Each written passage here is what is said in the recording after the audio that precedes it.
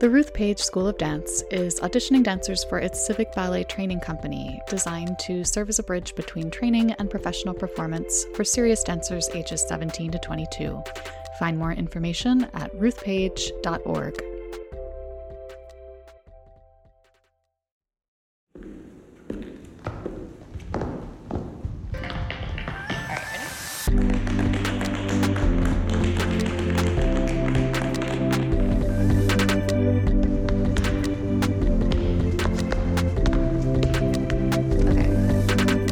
Hi, dance friends, and welcome to the Dance Edit podcast. I'm Margaret Fuhrer. I'm Courtney Escoyne. And I'm Cadence Neenan. We are editors at Dance Media, and we are recording in the middle of a truly overwhelming mainstream news cycle following the shooting of Daunte Wright on Sunday, which happened just a few miles from the Minneapolis courthouse where Derek Chauvin is on trial for the murder of George Floyd. We hope you're all doing what you need to do to take care of yourselves this week. So in today's episode, we will be talking about the anti-racism consulting business launched by a former Joffrey ballet dancer that is helping to break the dance world's cycle of trauma. We will get into why the tech industry needs artists, and especially dancers. We'll talk about what the dance world generally, and then us hosts specifically, have learned from a year of online dance. And then we'll have our interview with Duke Dang, who is the general manager of the Guggenheim's Works in Process series. And Duke is one of the most gifted arts administrators in the business. He is passionate about arts admin.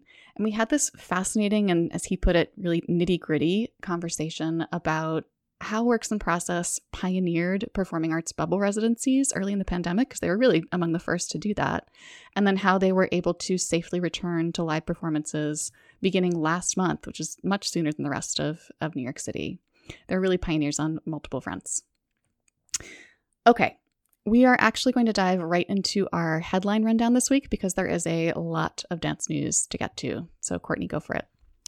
In a recent feature in The Hollywood Reporter, film and Broadway producer Scott Rudin was accused of abuse, intimidation, and vindictiveness by former assistants and staffers going back decades. Rudin's portfolio, of course, includes last year's Broadway revival of West Side Story and upcoming high-profile revivals of The Music Man and Our Town, and is one of the organizers behind the New York Pops Up Festival. Some members of the theater community have expressed solidarity with those who came forward in the Hollywood Reporter piece on social media, with several drawing parallels to Harvey Weinstein and the culture of fear that kept people from speaking out sooner, and I suspect many from speaking out now. Yeah, and it should be noted, too, that since the release of the expose, 3 theater unions have released a joint statement condemning generally harassment and toxic workplaces in the industry. We'll link to coverage of that, as well as the original Hollywood Reporter expose in the show notes. Los Angeles' Music Center will return to live performances in May for the first time since the onset of COVID-19, starting with a series of 4 star-studded outdoor dance programs. Each of the 4 Dance at Dusk performances will be an hour long without intermission, and because the programs begin before California's full reopening, will feature abundant health and safety protocols. The first dance presentation will be a tap performance by Dormisha, Jason Samuel Smith, and Derek K. Grant, and later in the summer, audiences can catch performances by American Ballet Theater, Paul Taylor Dance Company, and Alonzo King Lines Ballet. And in further season announcement news, the Kennedy Center has announced its 50th anniversary season to kick off in September. It is, unsurprisingly, absolutely packed, but of particular interest to us dancer folk. The premiere of a new site-specific commission from Ragamala Dance Company, the return of American Ballet Theater, New York City Ballet, and Alvin Ailey American Dance Theater, which, fun fact, Ailey performed new work by Alvin Ailey at the opening of Kennedy Center in 1971. Did not know this dance history tidbit. I love knowing this dance history tidbit now.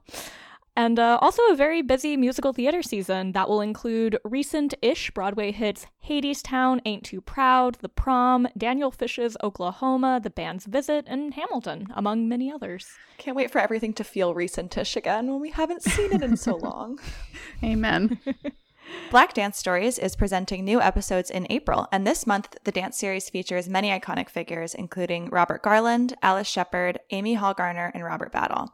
The series streams live on YouTube Thursdays at 6 p.m., and prior episodes are available on the Black Dance Stories YouTube channel as well. And a hearty congratulations to Caitlin Addison and Hadriel Denise at Ballet West, who have been promoted to principal artists beginning with the new season. Caitlin is the first Black dancer and Hadriel the first Brazilian to become principals at Ballet West. And in other roster updates, principals Catherine Lawrence and Erilyn Williams announced that they will be retiring at the end of the current season. She Loves You, a new musical featuring music by the Beatles, is in development for a spring 2022 premiere in Copenhagen. The musical will feature Beatles hits like Let It Be, Blackbird, Across the Universe, and more, as well as choreography from renowned director and choreographer Nick Winston, who you may know from West End productions like Fame and Annie. And in more musical news, A Beautiful Noise, a biographical musical about Neil Diamond, is planning a pre-Broadway run at Boston's Emerson Colonial Theater beginning June 2022. At the helm of the creative team is Spring Awakening director Michael Mayer. Stephen Hoggett, who worked on Once and Harry Potter and the Cursed Child, is attached to choreograph. I'm gonna have Sweet Caroline stuck in my head for the rest of the week. HBO is getting Magic Mike back on stage in the form of a new dance competition show called The Real Magic Mike. The series, in part produced by Magic Mike star Channing Tatum, will feature 10 male performers competing for a chance to perform at the Magic Mike live stage shows in Las Vegas. Sounds magical. You know what? I'm on board. I'm in. I am. I stan Channing Tatum. I think he's great. He's so talented. I'm in. Researchers in China have unearthed a large concentration of fossilized dinosaur footprints. According to a paleontologist from China University of Geosciences, some 200 dinosaur tracks were unearthed in a 100 square meter area, with the number expected to exceed 1,000 footprints as excavation continues. But wait, you're probably saying, what does this have to do with dance? Nothing really, except the fact that apparently areas with large concentrations of dinosaur tracks are termed dinosaur dance floors, which I did not know and am utterly delighted by. That is the scientific term. It's Why do I excellent. want to visit a dance floor just with dinosaurs? Like, dance with them now? My immediate thought was that is an excellent band and or song name, and so I Googled it, and there is in fact a song called Dinosaur Dance Floor. It's not good. In case you're wondering. You're doing the important research. Hard hitting. Many of Spain's tablaos, the intimate venues that play a crucial role in the country's flamenco sector, will not survive the pandemic. While many theaters in Spain have reopened already, social distancing rules make reopening financially unviable for intimate spaces like tablaos. Since the start of the pandemic, 34 of the 93 tablaos in the National Association of Tablaos have closed, and according to the president of the National Association, if the government doesn't step in to provide financial support soon, tablaos are heading for extinction. This is one of those things that I'm like, yes, more government support because these are so important culturally. But then I also like have to believe in my heart and my soul that flamenco has survived so much. Mm-hmm. Like this very crucial key thing like is going to continue to exist in some form. Like I believe in my heart and soul that it's going to find a way. The New York Times story about this is excellent. We'll link to it in the episode description. And the wider dance world is belatedly mourning the death of Mary Ellen Moylan, who passed away in April 2020 at the age of 95. She was once dubbed by Maria Tallchief as the first great Balanchine dancer. She got her start at the Ballet Russe de Monte Carlo and originated numerous Balanchine roles there and at Ballet Society, a precursor to New York City Ballet. You know, whatever your feelings about George Balanchine, if you have not yet seen the 1989 documentary Dancing for Mr. B, you should watch it ASAP. Moylan is one of the 6 ballerinas who are featured, and it is thrilling to hear this part of ballet history told by the extraordinary women who danced it, because we do not hear their perspectives enough. Yeah, and the footage is incredible. Breathtaking. And Allegra Kent holds a flower for her entire interview, and it's just so on brand. It's wonderful. Anyway. So in our first roundtable segment this week, we're going to discuss a story that feels especially important and relevant given everything that's happening in the mainstream news right now.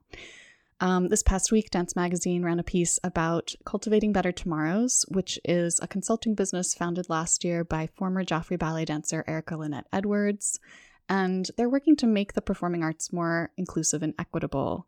They lead anti-racism trainings and workshops and strategic planning services for arts institutions and in particular dance institutions.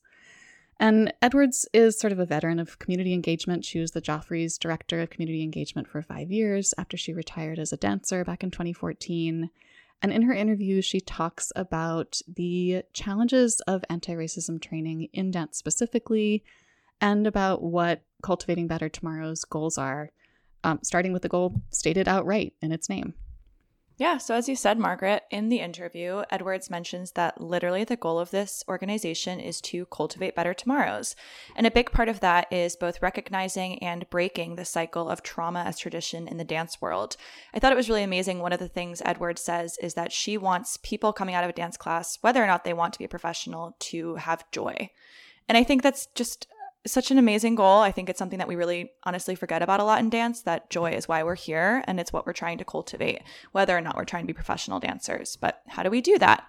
Well, Cultivating Better Tomorrows works within the dance community to lead anti-racism trainings, guided conversations, racial healing circles, DEI sessions, organizational consulting, and educational webinars. So just a lot of different kind of aspects of DEI work, which we've talked a lot about on this podcast. And I think in particular why this story seemed really important to us is that we've talked about the need for dance organizations to not put the labor of DEI work on BIPOC dancers and creatives who often aren't paid for that additional work. This organization is a great way for dance organizations to hire qualified professionals to help them with DEI work.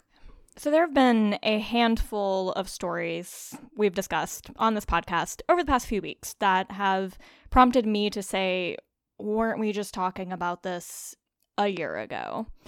And looking at the mainstream news cycle we're in this week, it's been very much this feeling of like, here we are again, still. And that cycle is going to keep repeating unless all of us demand that it be broken and unless we do the work. And in the dance world, in this article, Erica references cycles of trauma, generational cycles of trauma. And so in the dance world, this is true of so many things beyond racism, but looking specifically at racism, the name Cultivating Better Tomorrows is so striking, especially right now, because racism is too systemically entrenched both in our wider society and in so many dance organizations that it's not something that is going to be undone overnight. It's something that we have to cultivate. These environments, these actively anti-racist environments have to be cultivated. We have to start the work, or it's never going to happen. And also, it is a continuing process. If this was something that could be one and done, you check the box and it's gone, we wouldn't be back here a year later still having this same conversation. Mm-hmm. Yeah, that's one of the things Edwards talks about. She says that leadership needs to not think of DEI as one aspect. You don't just say, okay, we've got diversity now. She wants you to dig into the bigger questions, like what microaggressions do Black dancers experience once they're in the space? What responsibilities do you put on their shoulders as they come into that space? And I think it's also worth noting, we have a tendency to think of the studio, right, of being like, when you're in these four walls, all that matters is the work that you're doing. It's just the dancing. You leave everything else behind. So even if you manage to cultivate a space where dancers of color, and specifically Black dancers, aren't facing any microaggressions in that space, that doesn't change the reality of stepping outside of the studio. We are living in a racist country. Mm-hmm. And ignoring that isn't recognizing the totality of these dancers and these artists' experience. Yeah, you touched on this in something you were saying earlier, Cadence, but when Edwards was talking about this divide that she saw in the professional concert dance world where the majority of leadership was white, but anyone involved in community engagement was BIPOC. And not only is that putting that labor on people who probably aren't being compensated properly for the work they're doing, it also creates this huge disconnect and this like siloing of perspective so that the white people at the top can say, okay, yes, we have checked the DEI box. Mm-hmm. We have people working on that without ever truly engaging with or understanding the needs of their community or the challenges that their dancers or students of color are facing. So part of what Cultivating Better Tomorrows is doing is helping to bridge that gap so that everyone in all parts of these dance institutions can do the kind of critical self-reflection that actually leads to real change. This sort of ultimate quote at the end of the article, she says, "My partners and I recognize the cycle of trauma as tradition in the dance world. So it's not just that we keep seeing these cycles of trauma, it's that they're actually baked into the way that we operate. And some people see them as things of value, these systems that are hurting so many people and especially people of color. So it's long past time to eliminate that way of thinking." This profile ran last week because Cultivating Better Tomorrows hosted a virtual summit last weekend with a totally incredible lineup of speakers. So that event has come and gone, but please do visit their website and their Instagram page to get a better sense of the work that they're doing and of what's on the horizon for them. They're at cultivatingbettertomorrows.org and at Cultivating Better Tomorrows on Instagram. So next in our lineup today, we have a story that just delights my contrarian heart. Forbes ran a piece that counters the popular narrative about how we need to invest in STEM rather than in the arts and humanities because, tech and engineering, that's where the future of work is. And during the pandemic, especially, we've heard all kinds of arguments along those lines, like the whole terrible Fatima's next job could be in cyber campaign. Yikes. But the Forbes article says that this kind of thinking, as we already know, is misguided, and that in fact, STEM fields need and are actively looking for creative thinkers. They're looking for artists, and they're looking specifically for dancers. I think that kind of the basis of this story is this narrative that we've all heard time and time again, that education should focus both funding and resources on STEM training because that's the best way for people to find jobs. There are a few quotes in this article that I think will really hit home for all of us, like Kentucky Governor Matt Bevin saying, "There will be more incentives to electrical engineers than French literature majors. There just will. All the people in the world that want to study French literature can do so. They are just not going to be subsidized by the taxpayer," which I think does, kind of sum up the feeling that a lot of leadership in the United States and elsewhere has had towards funding for the arts in past years. But I think that the really interesting point that this story makes is that this focus is actually misdirecting those coming into the workforce away from what the industry needs, and that many of these tech, coding, STEM companies are actually now seeking the creative and humanist thinking that emerges from studying the arts.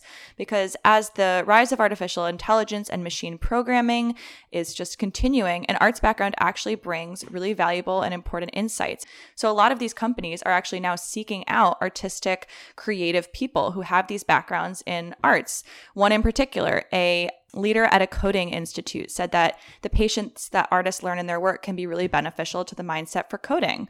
We know how to make mistakes. We know how to start from scratch without a skill set. And that's the kind of thing that will really benefit you in these fields. Well, and I think on the one hand, right, there's this practical application of it, of arts and humanities training gives you practical tools that can be applied to this field. But there's also the aspect, this hasn't gotten as much into here, but look at what's been happening with various big tech over the past decade in terms of talking about data collection, in terms of the way these new technologies are handled and whether or not they're being handled in an ethical way. The study of ethics is humanities. Humanities and the arts are all about teaching you how to question. Arts and humanities, in a lot of ways, I think can be summed up by learning how to ask the question, what if? Both in terms of ethical application of new technologies, which, as we've seen, a lot of what the issues in Silicon Valley over the last decade have come from completely divorcing ethics from technology, from not asking the what if question from the perspective of, is this good for humanity actually? But also just in terms of creative problem solving, which is a lot of what this story is getting at. Yeah, and sorry to bring us down from the realm of philosophy and into sort of more practical skills, but when we're talking about practical skills, a lot of the emphasis on STEM comes from the idea of building people with these highly specific skill sets, tech-specific skill sets. But the article points out these fields are actually advancing so rapidly and becoming so highly automated that those kinds of skills become irrelevant so fast, especially now. And what tech actually needs are the bigger creative minds that can leverage technology in innovative ways to solve larger problems. And if you can think about those problems ethically as well, more power to you.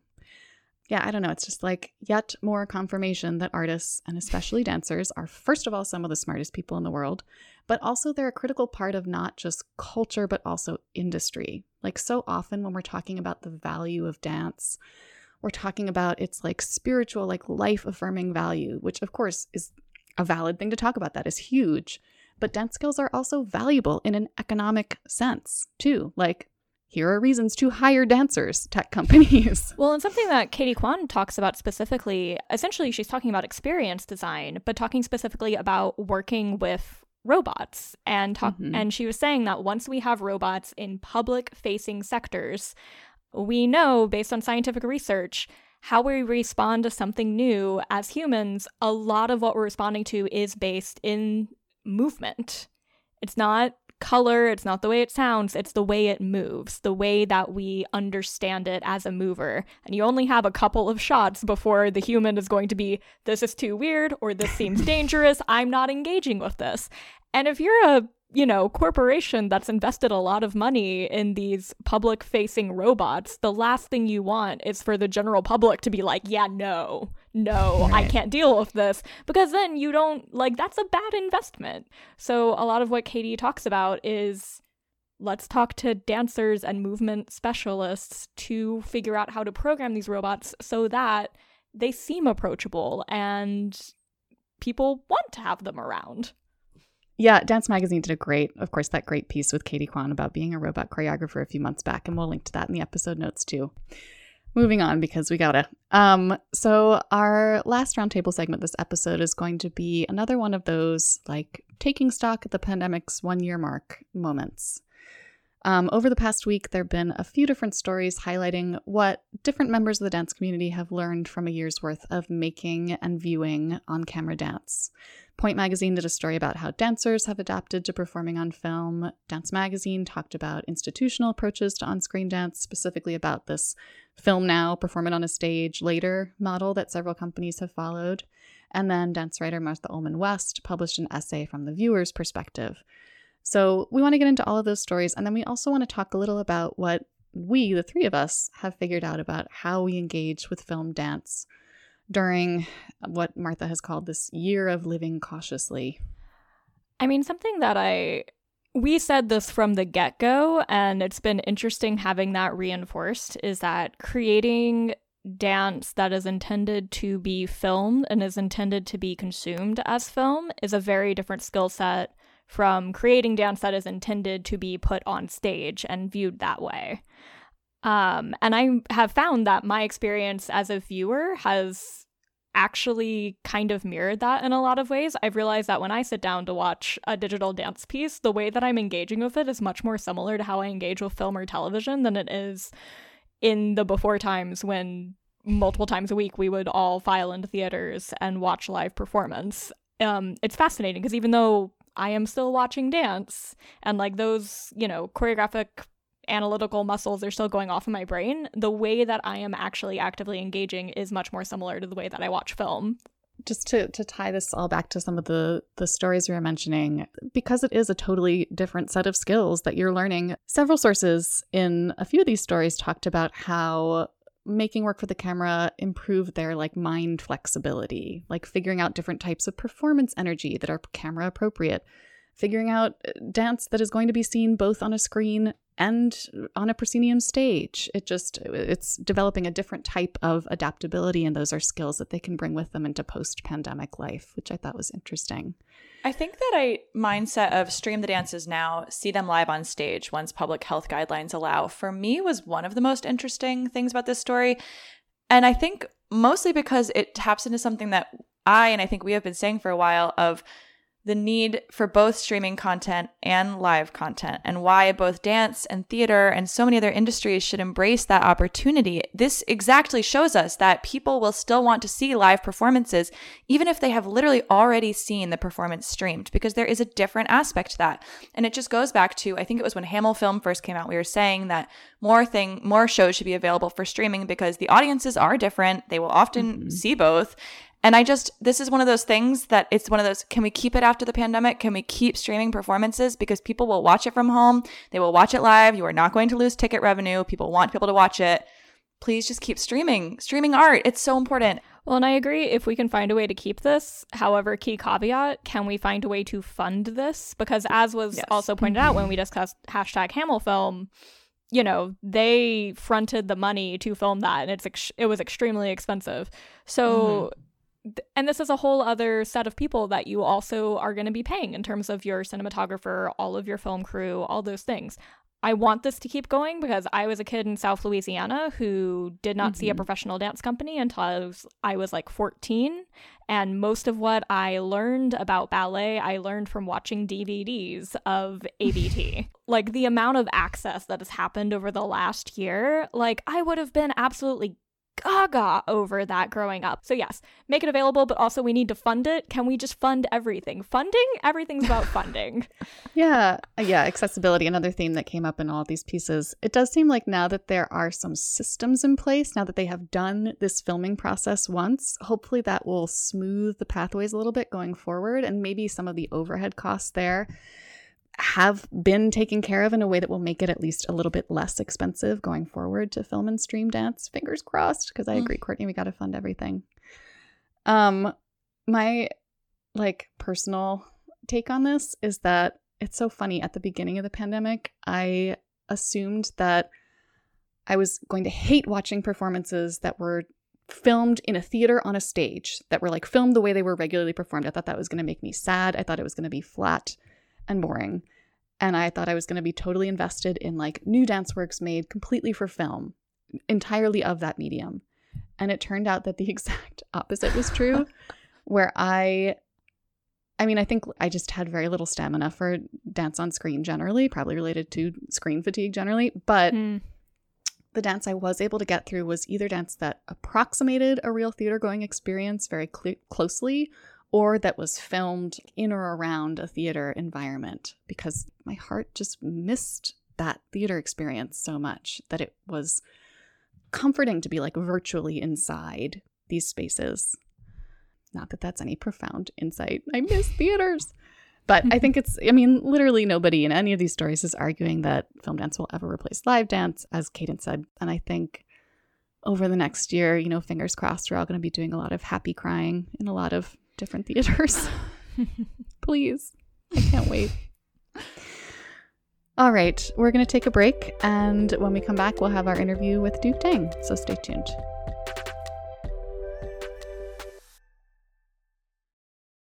Hi again, dance friends. I am very happy to be here now with Duke Dang, the general manager of Works in Process at the Guggenheim. Hi, Duke. How are you? Good. Thank you for having me, Margaret. Thank you so much for coming on, because you are one of the busiest people in the arts world right now. So I appreciate you making the time. Duke has led Works in Process for nearly 15 years. If you are an arts person in or around New York City, you probably either know Duke or at least know of him. He is a prominent and widely respected leader in this scene. And he's helped make Works in Process itself a notable leader, well, for a long time, but especially during this past year as the series has piloted innovative approaches to pandemic-era programming and performance. So that's the short bio. But Duke, would you start out by telling our listeners a little more about yourself and your arts background and your relationship to dance in particular? Absolutely. So I am an arts administrator through and through, and I've always seen it as what I do as an arts administrator makes it possible for artists to do what they do best. And what I do best is what makes it possible for artists to do what they do best. And, oftentimes artists aren't interested in doing what I do, and so they're happy to let me take over. But I went to BU undergrad, studied art history, had so many internships, and in the performing arts and the visual arts at Glimmer Glass, at the Boston Symphony Orchestra, at Sydney Theatre Company, in the performing arts program at the Getty Center, and of course as an intern here at Works in Process between my junior and senior year. And so I fell into this very specific niche of performing arts in museums. And when I did my grad work at NYU in performing arts administration, I ended up writing my thesis on performing arts in museums. And that's how I ended up at Works in Process. And I've been here ever since. So New York arts people are really familiar with Works in Process, but for people who are a little farther afield, can you explain what the series in a typical year, what it looks like, and more broadly, what its mission is? Yes, we are completely focused 100% on the creative process of artists. And so rather than presenting straight performances and premieres, we always illuminate that creative process and try to make it possible for audiences to go behind the scenes. So we always have the creators there showing what they're creating at any given moment, and then discussing that. So you really hopefully walk away having gained insight into the artist's intention. So the bulk of our programming before the pandemic focused specifically on that discussion, performance highlights blended together, all leading up to premiere. And what was very exciting was that oftentimes this was the first time that audiences would get to see this work, and it was oftentimes the first time that an artist would have an audience. So they're testing this material. It was really a laboratory. Yeah, the show before the show. Right, right. And then Works in Process made, I mean, just an astonishingly fast pivot once COVID did hit last year. Can you talk about what your thought process and your focus was during those first days of the pandemic, and then how you ended up launching your virtual commissions so quickly? Yeah, we are a very artist-centric organization. Our staff is very, very small and very nimble. We just don't have the bureaucracy, so we could move very, very fast. And the immediate response was to hear, I mean, what happened was so many artists just said, receiving cancellations across the board, walls of cancellations. And we just said, we are not going to cancel on the artists that we have committed to. We're going to find a way of continuing to support them. And then it turned into, we're going to try to support even more artists than the artists that we have committed to. So the first step was, well, we don't have access to brick and mortar space anymore, but we still have a platform. So let's just start virtual commissions. And so we started inviting artists who had been at Works in Process, were alums of the program, to create video works at home. We offered a fee. The parameter was that they had to maintain social distance, and it had to be less than 5 minutes long, because we were aware that this was going to be distributed across a digital platform. So by the time April rolled around, we had probably about 50 or 60 commissions at that point, and we just started to premiere them as they were submitted. And we just wanted to provide a platform for artists to continue to create, with the belief that artists have the ability to reflect the moments that we were experiencing at that time. But we realized that that really wasn't going to be enough. And as an organization that champions the creative process, we said, well, let's just take the in-person audience completely out of the equation, because it just wasn't possible. How can we as an organization support the creative process of artists? And so I was very fortunate at that time. My husband and I have a house in the Hudson Valley, and 9 years ago, we actually helped co-founded the Hudson Valley Dance Festival. And so we were very aware of the dance residencies that exist in the Hudson Valley. And I started making phone calls to Petronio, to Catspawn, to Mount Tremper, saying, what's happening with your space? And everybody said, it's sitting empty. And also at that time, the infection rates were so high in New York City, yet so low in these rural communities in upstate New York.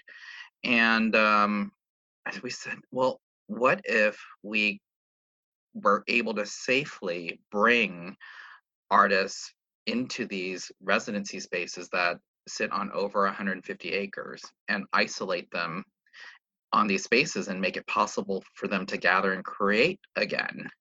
And so our board liked the idea, but they said, we just really need medical counsel. And so we reached out to, or we were introduced to Dr. Wendy Zychek through Nikki Atkins-Ferricht. And Dr. Zychek said, well, I can access rapid testing, antigen as well as PCR. And so it's May. And at this time, test results were coming back in 7 days, 6 days, 10 days. And testing just wasn't readily available. Yet she said, I can help you access reliable, rapid PCR tests that you can get back in 2 hours, which now seems common, but in May of 2020, it was finding a nugget of gold. And also at this time, we were able to get our hands on Tyler Perry's bubble protocol because Tyler Perry was planning on having residency or filming in a bubble in Atlanta. So we were looking at a movie mogul's production. Wait. Back up for a second. Yeah. How did you get your hands on Tyler Perry's protocol? I need that story. It was I think it was the Hollywood Reporter. It was actually like readily available. Oh my gosh. And also I was talking with Anna Glass at the time at Dance Theater Harlem as well. And, she also had this idea of like, maybe we could bubble. So we got our hands on that protocol and it was, well, we can't charter a private plane to fly artists, but we could charter a private bus and get artists to a bubble. We had the testing side solved as well. And while we didn't own a residency center, there were all these residency centers that were sitting empty in upstate New York that could accommodate these artists and provide a safe harbor. So that fell into place. And then the third thing that we had to really think about was it's June. There still are no gigs. Artists don't have performance opportunities. And here we are offering them a gig to create, to perform, to rehearse. And we said, is it the ethical thing to do? And so we reached out to Dr. Robert Klitzman, who's the head of bioethics at Columbia University, who's a friend of the program. And we outlined the whole program. And Dr. Klitzman said, what you're doing is you're providing a lot of safety. You have a structure in place. We even were providing dancers with enrollment into health insurance at that time. And if these dancers accept the opportunity and you've done everything possible in your power to create a safe environment, then it's ethical. So I give you permission to move forward with this from an ethical perspective. And so that's when the board approved it. And that was late June. It was about 2 weeks after the NBA had announced their bubble. And by early August, we had our first bubbles happening at Catspawn. So that's how that happened. And it was really based in our mission, which is we are works in process. And it was how do we continue to support the process of the artists that we champion. And it's, now everybody's bubbling. It seems like such a commonplace thing, but you were the pioneers. It is astonishing to think how much of that work you were the first people to figure it out. It was really putting the pieces of the puzzle together. Very wild, wild west, but thankfully we did have, the Tyler Perry template. And then we were also looking very carefully at what the NBA was doing in Orlando because we were doing this simultaneously. And then, we were very naive also because we were thinking, oh my gosh, by the time August rolls around, museums should be able to reopen, right?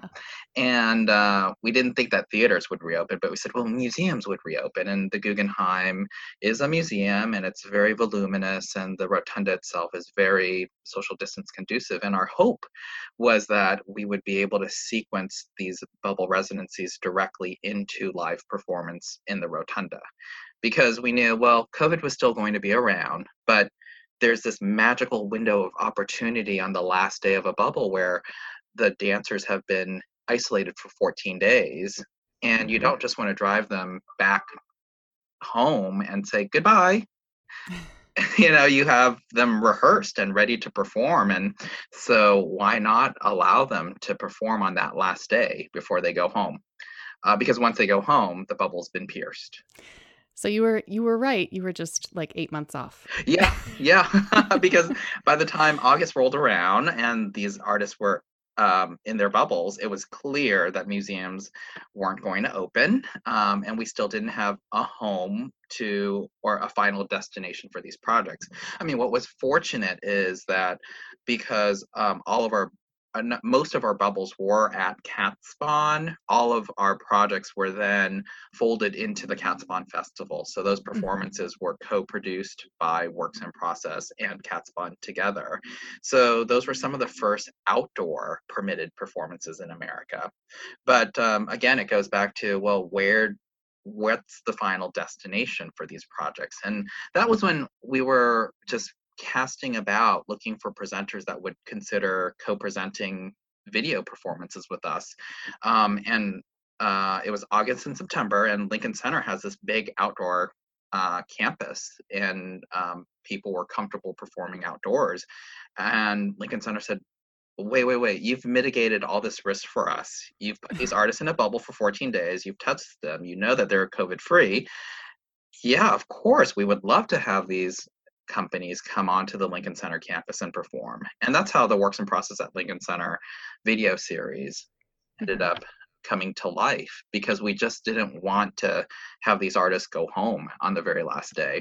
And what was also wonderful was bringing Lincoln Center on board provided additional fees for these artists. I mean, the exposure is wonderful, but Money's money.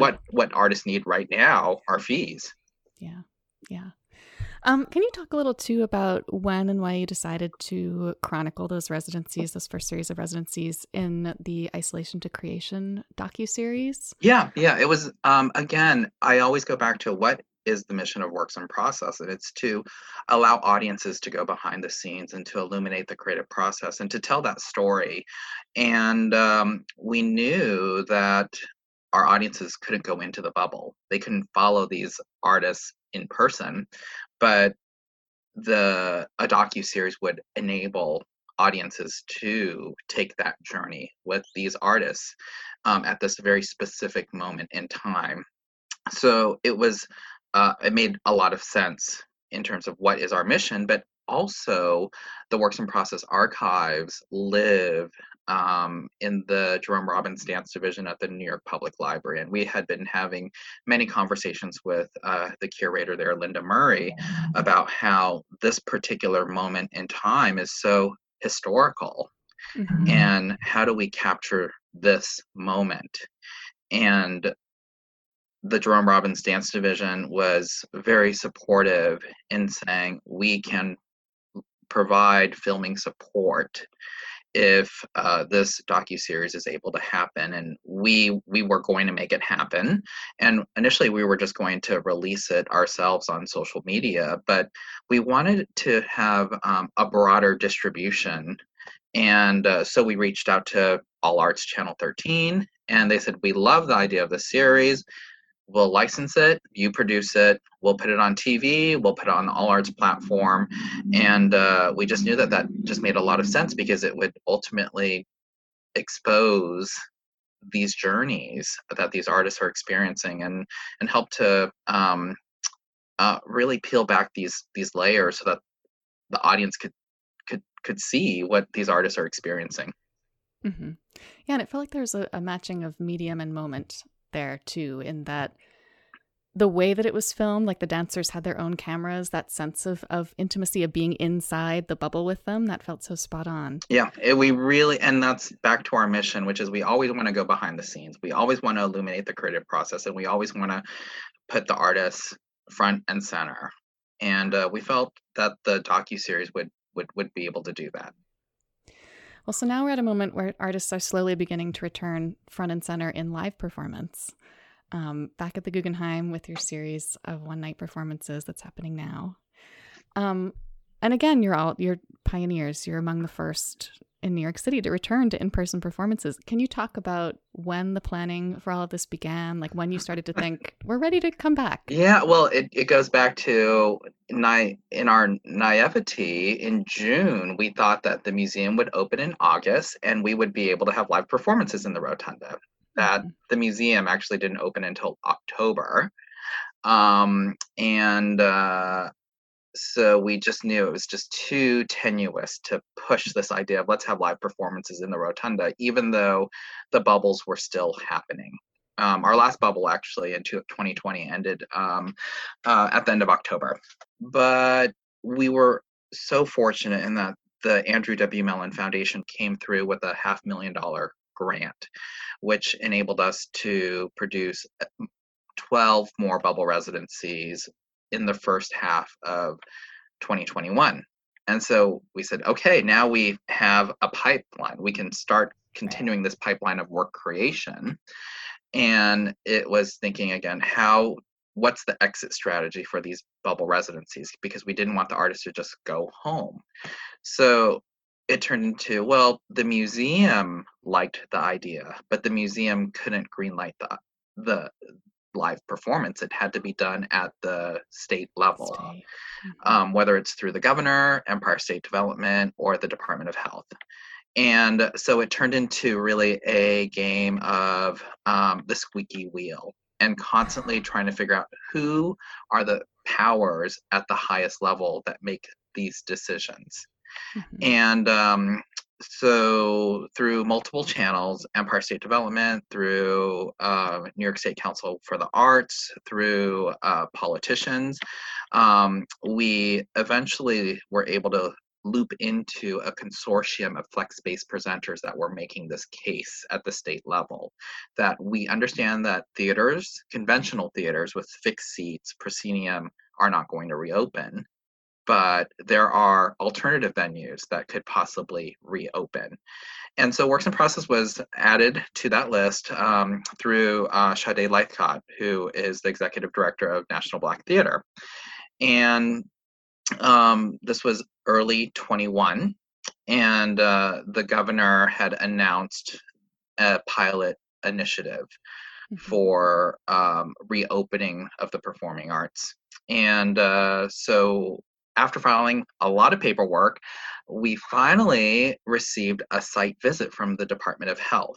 And the Department of Health had piloted a program where the Buffalo Bills were having their playoff games in upstate New York, and they were able to rapid test 10,000 fans to see 2 playoff games in upstate New York, and that gave the state the confidence to move forward with, well, we can gather people in a safe way. Let's see how we can do it for the performing arts.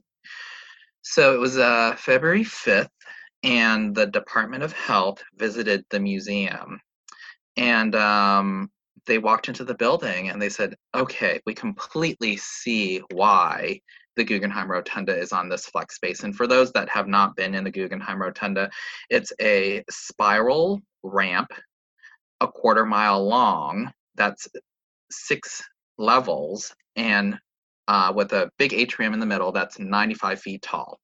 So they walked in and they said, we completely see how performances can happen in this space, but also let's get to the nitty gritty.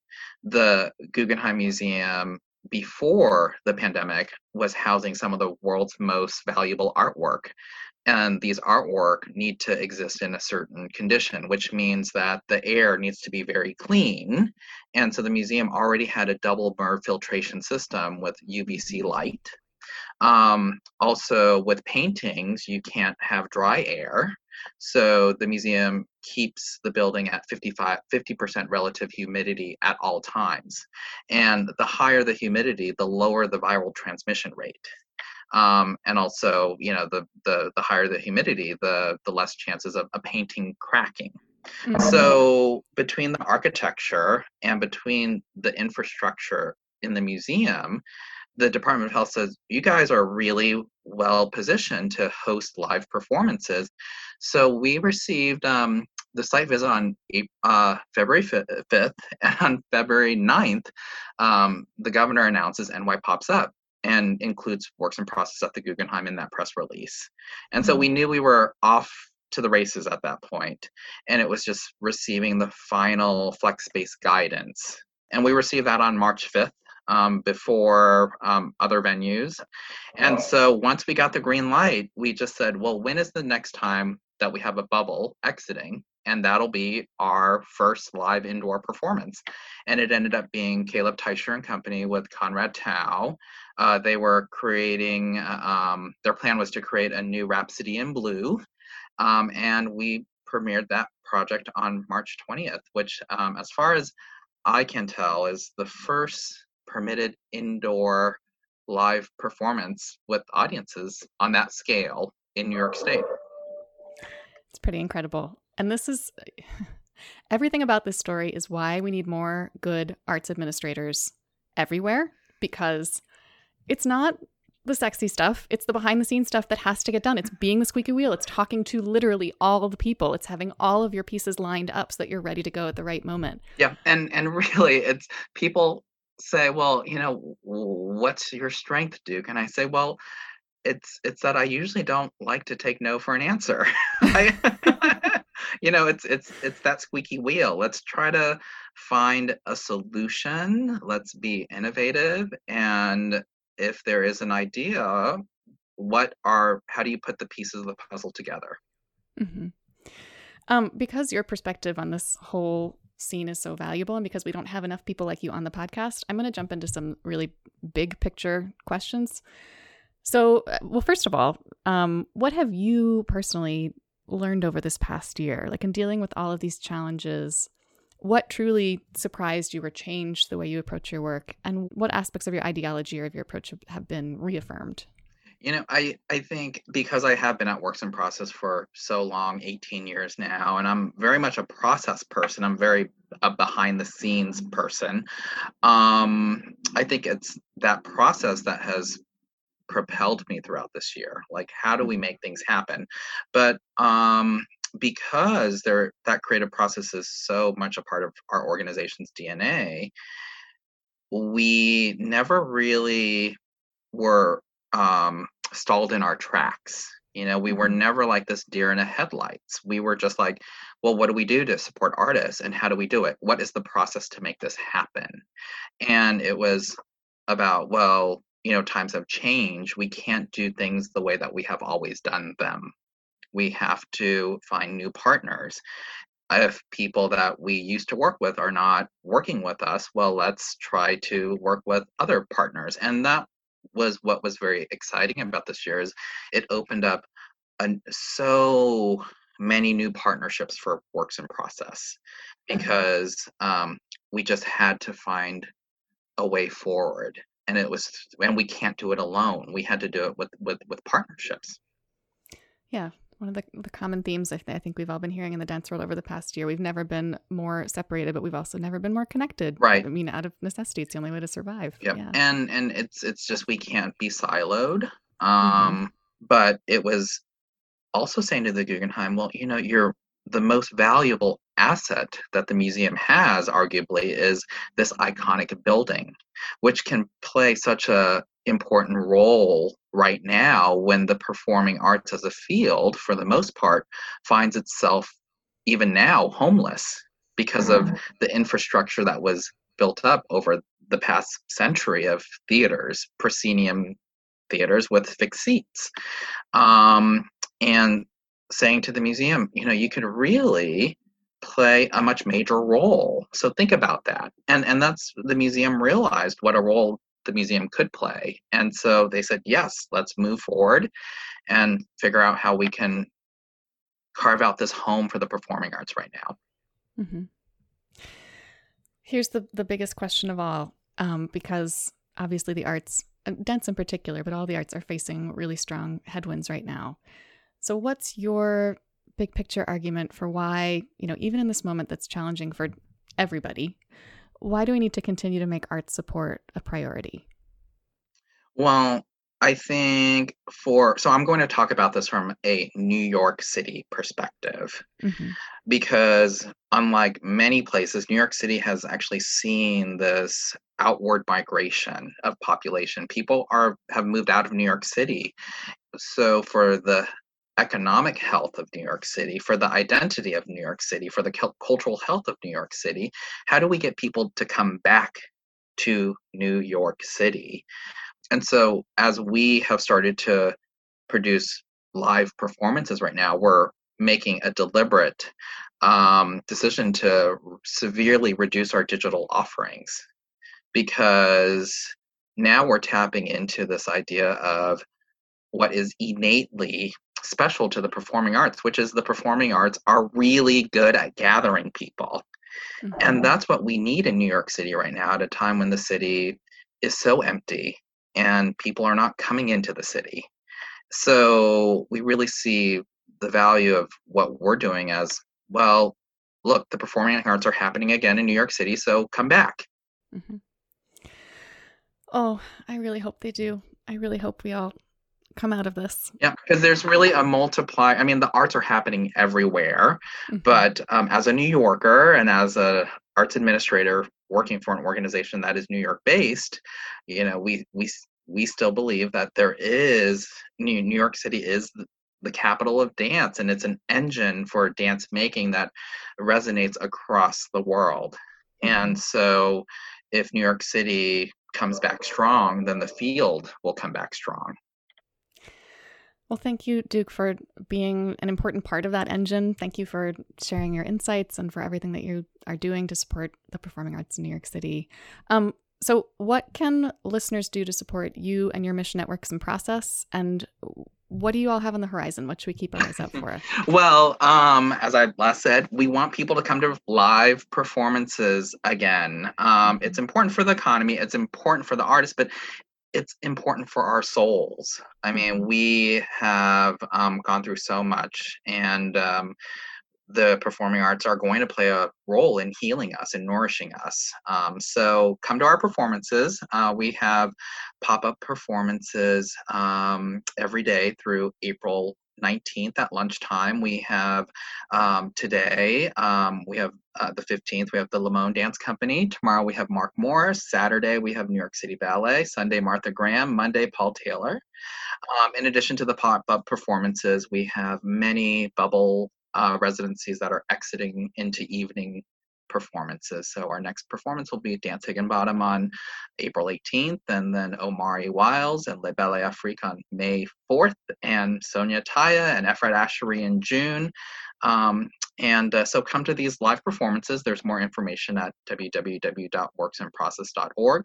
If you can't come to New York City, we do have a very robust YouTube channel with a lot of virtual commissions, a lot of Works in Process programs, and the docuseries Isolation to Creation can be streamed on allarts.org. We'll include all the links to all the things in the show notes too, so people can access them that way. Thank you so much, Margaret. I said it earlier, but it's true. We don't hear enough of this side of the story, and I really appreciate you sharing your perspective. And thank you for letting me get real nitty-gritty. We love the nitty-gritty. Nitty-gritty is important.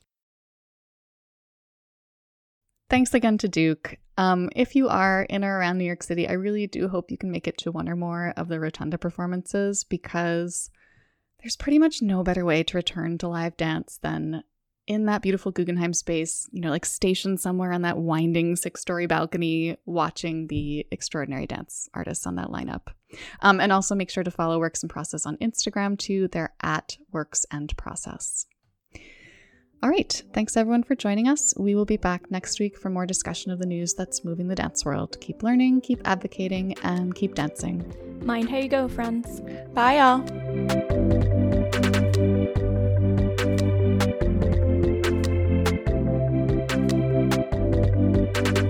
The Dance Edit podcast is a product of Dance Media, publisher of Dance Magazine, Dance Spirit, Point, Dance Teacher, Dance Business Weekly, and the Dance Edit newsletter. Our hosts are Courtney Escoyne, Margaret Fuhrer, Lydia Murray, and Cadence Neenan. Our music is by Celestine, with special thanks to Broadway Dance Center for helping us record those footfall sounds. Find out more about the Dance Edit and subscribe to our daily newsletter at thedanceedit.com.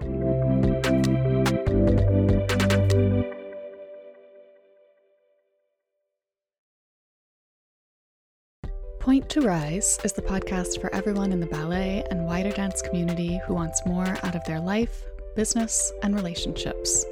The podcast is committed to raising the bar by continuing the hard conversations that not only empower dancers, teachers, choreographers, and leaders, but also create solutions that will further ignite change.